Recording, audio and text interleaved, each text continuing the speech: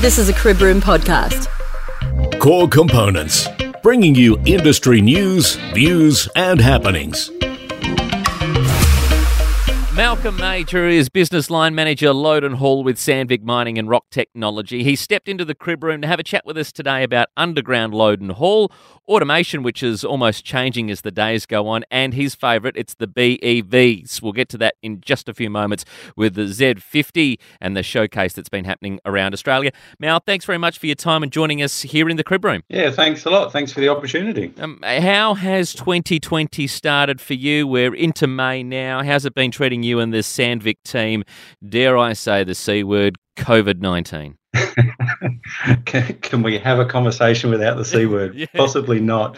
But it was it's an interesting start to the year because it's not a traditional start. There was a lot of gold tenders. There was a lot of other tenders coming up, so it was looking pretty positive. Lots of hype in the industry, and then it really turned pear-shaped. And it turned pear-shaped for us that works in the office and closing down and fly out. So it's really, really different, you know. And my boss has probably got one of the best phrases there, and it's business, just not as usual. So it's not all bad, but it's just very, very different.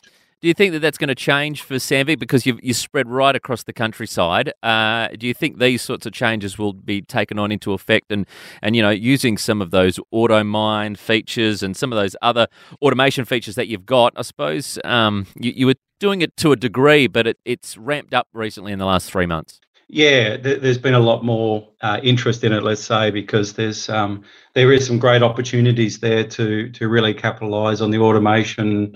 And to say automation doesn't take jobs, it gives jobs in other areas. But there's automation, truck automation loaders, and that you're taking people away. You've got less people interacting essentially. So I think you're going to have a far greater impact. And I think if anything, COVID has taught us, we're going to step out of our comfort areas and do something different. And this has been really good for us to have a look at. Mel, before we knuckle down on a few aspects and some machines or models, a pretty broad question for you.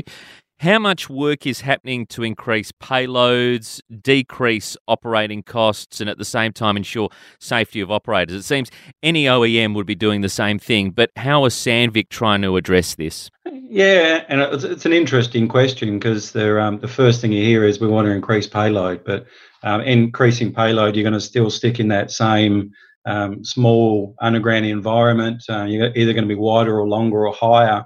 So it's a bit of a hard way to look at it. And plus, majority of our work that we see is the focus on underground is a lot of it is in gold. So it's a lot of light SG. So it might not be so heavy, but there's still a lot of dirt on the back. So so there's a potential there to be smarter in the way you do your boxes on trucks or your buckets.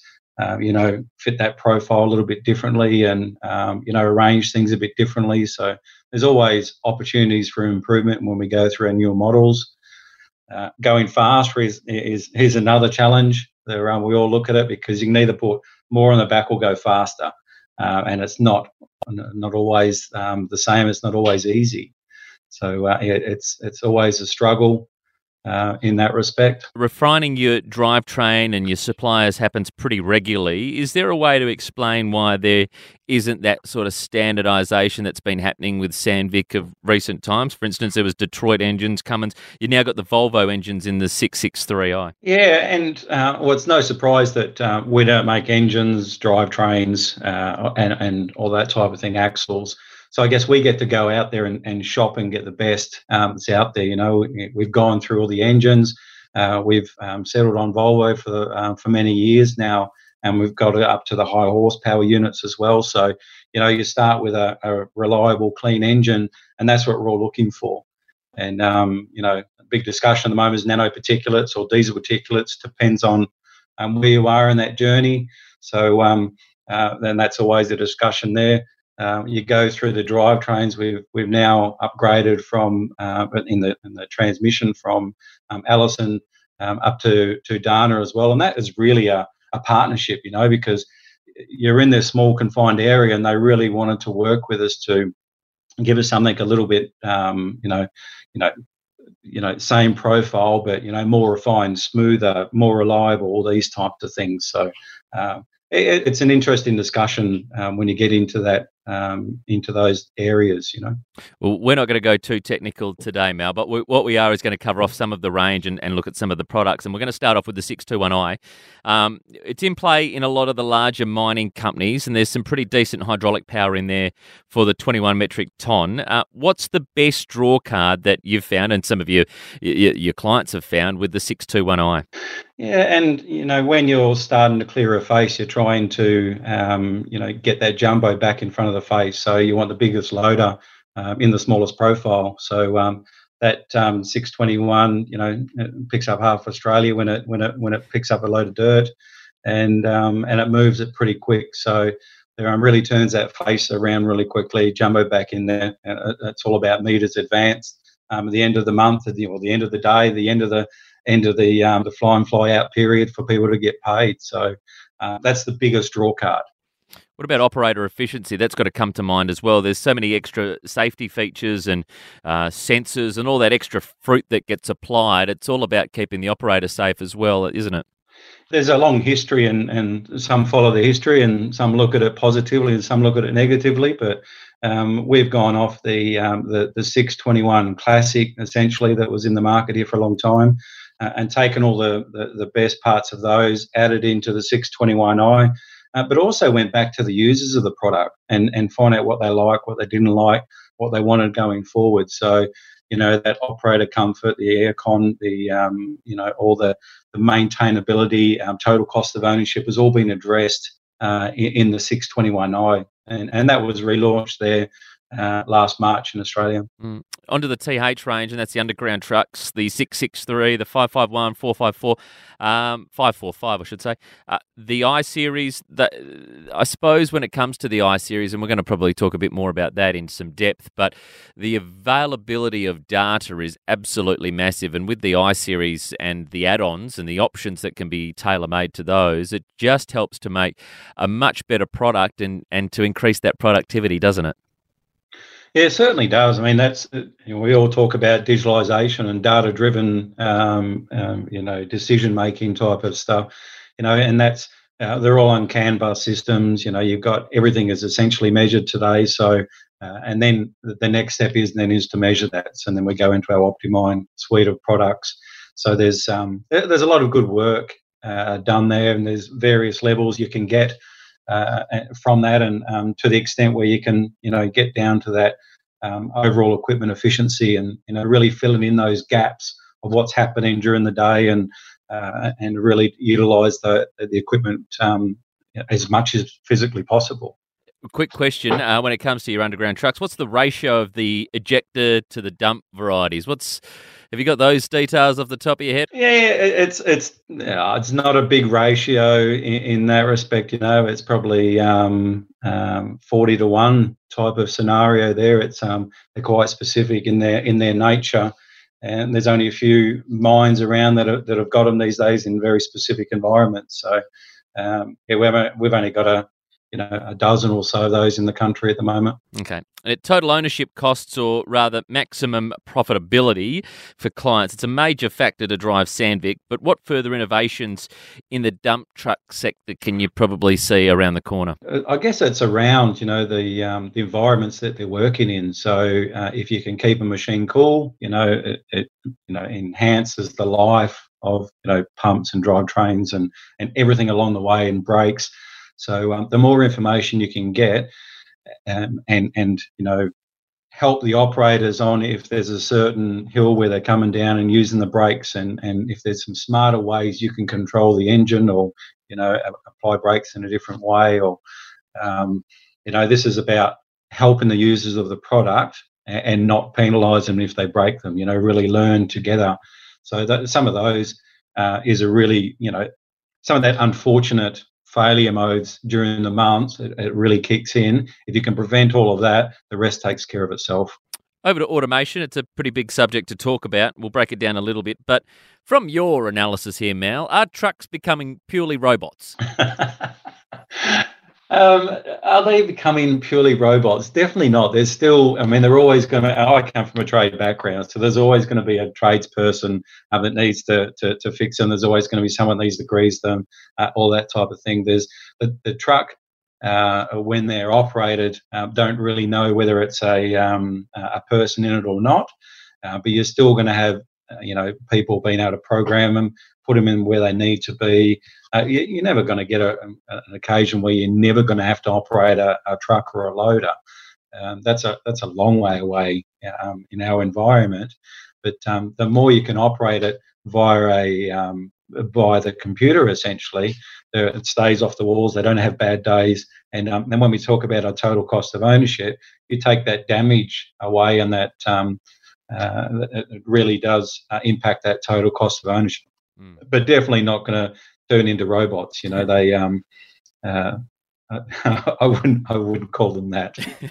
AutoMine, it's been a revolution. It's assisted operations with safety, performance, increased production and better control. It can be single machine, multi-machine, so many different applications. Mal, just to help our podcast family understand where AutoMine is and perhaps where it will go in the next little while, because I'd imagine there's so much research and development that's occurring within the automation environment. Yeah, so we've been in this, say, truck automation for many years. It goes back to the mid 2000s, and that was so we got into fleet automation before we got into single machine automation, and so we approached it from a different direction than most. So we had multiples running around before we had singles. So we come down from that into a single automation for a single unit, and now branch that out into multiples. So, and essentially, you can have today a person sitting on the surface and operate a fleet of loaders or a fleet of trucks, or you can have them operating a fleet of loaders operating around a fleet of trucks and having one chair looking after them all. It's and then down to a guidance system, essentially, but we call it teleremote, on a simpler system, easy to set up, that type of arrangement. But the flexibility to have one chair operating a truck or a loader is pretty cool. Onto something that you really are very excited about, and that is the battery electric vehicles. You've been showcasing the Z50 around the place. That's part of the Artisan range which Sandvik acquired early last year. What's been some of the first impressions from people when they see what the Z50 is all about and how it can optimise performance? It is one of my favourite subjects. It's a really cool tech that we've got a hold of there now. We rescued this from a near-on total disaster. So this started out at our digitalisation event last December, and the truck was going to be launched there. The Z50 was going to be launched there, and it was all going to be roses, But it ended up being the actual boat got an infestation of stink bugs, and hence the truck was late, so we couldn't showcase it. So we've got stuck with this truck, not knowing what to do. But what was made very clear in that time, that people really wanted to understand that unit and to see where the technology was. So we showcased it in Brisbane, Orange, Adelaide, Kalgoorlie, and Perth. And one of the standout things here is that everyone's BEV curious and want to try and understand that. And but the standout thing was the people really didn't understand how far the technology had come. So seeing that, feeling that, asking those questions to get more familiar with it, they really enjoyed that interaction, and you can really then start to visualize a battery truck or battery loader in their mind in the near future. It was pretty cool. It was good to see some people really try to process that. I've seen some of the videos and some of the quick takes on things like 10-minute charging process or having that charging process take place during shift change and getting around on one particular battery.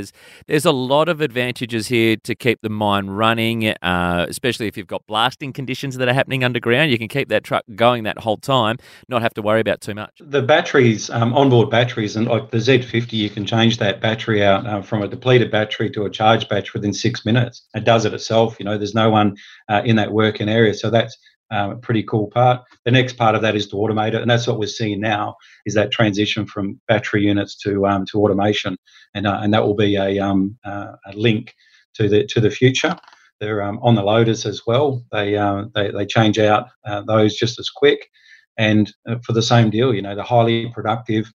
And having those things silently run around your mine, no heat, no exhaust, no fans trying to blow you out of the decline as well, no pushing up dust. It is pretty incredible to see them. Has it got some of the safety features when you mentioned that they're so silent? If there's personnel working around, has it got a safety feature on it to recognise that there is actually a human that's in the way? That's all available today, but we're in the current mines. They're looking at those possibilities. They've got some pretty bright lights on them. They've got for the beacons on them as well, so you can hear the crackling of the rocks as they drive over them, and you can still hear them, but not as you would expect to hear them in today's environment. Yeah, we're probably a long way off from having electric trucks on our roads as opposed to the diesel road trains and the things like that. How much has gone into the BVs, as you call them? How much has gone into that to ensure that we can get a lot of power out of them and I suppose a lot of torque at the same time? Yeah, so the artisan guys have been in this business since early 2000s. They did a whole lot of really cool stuff, military stuff, scooters and 1,000 horsepower race cars. And they started and get into the mining industry and where they really saw this application, benefiting in their environment. So they've got a lot of experience. So they've for the torque that comes out of them, the reliability out of those batteries has come a long way. It's pretty impressive, and I think you don't realise it until you actually sit in them how powerful they are. A similar feel to what you would get out of like a battery car today, similar like a Tesla. Mm-hmm. You'll get out of those vehicles, and they've had to be backed off because they're so torquey. It's pretty impressive. Talk to us about the added feature of the regenerative braking, because this helps make the machine more economical. Yeah, so everything we do now with batteries is obviously going to be regenerating now. So yes, traditional mines for us in Australia, they're all generally going up a decline. It's generally a long decline. That's another discussion. But when you come down, it's always going to regenerate. It's going to regenerate more with a full load on the back with all that kinetic energy. However, if it's unloaded, it still has a percentage that it can charge back. It's never going to recharge 100% in those certain applications, but it is going to regenerate. So that's what we need to start thinking about what a future mine will look like. If it's a shaft, you would try and haul downhill into a shaft and recycle that way. Mal, just from your analysis of talking to your clients, talking to the people on the ground, where do you see the next 3 years? Are mine operators becoming a lot more savvy in all of the items that we've spoken about, the automation, the Optimine sort of process where there's a lot of data being driven, and we're probably looking at data-driven mining, to be honest, and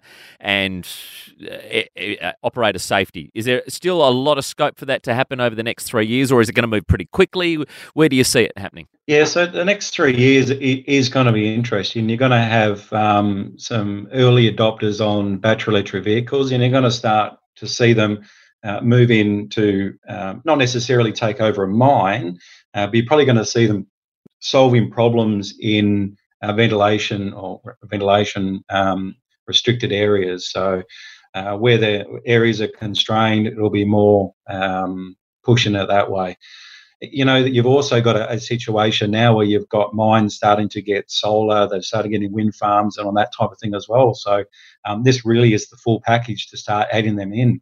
You start there with battery storage, and it starts to get really attractive because we're at the total cost of ownership now has already been met with the diesel equipment versus batteries. So it's going to be interesting to see how many people push it. But then we've got our legacy declines in Australia, so you're going to try and get the lowest emission engines in that profile as possible. So that's what we're problems that we're all trying to solve at the moment, because not only are we adding in emissions, we're adding in heat, where battery can take that away. So it's going to be a mix of technologies for a few years, because not one solution is fit for every single mine, or for every country in that respect either.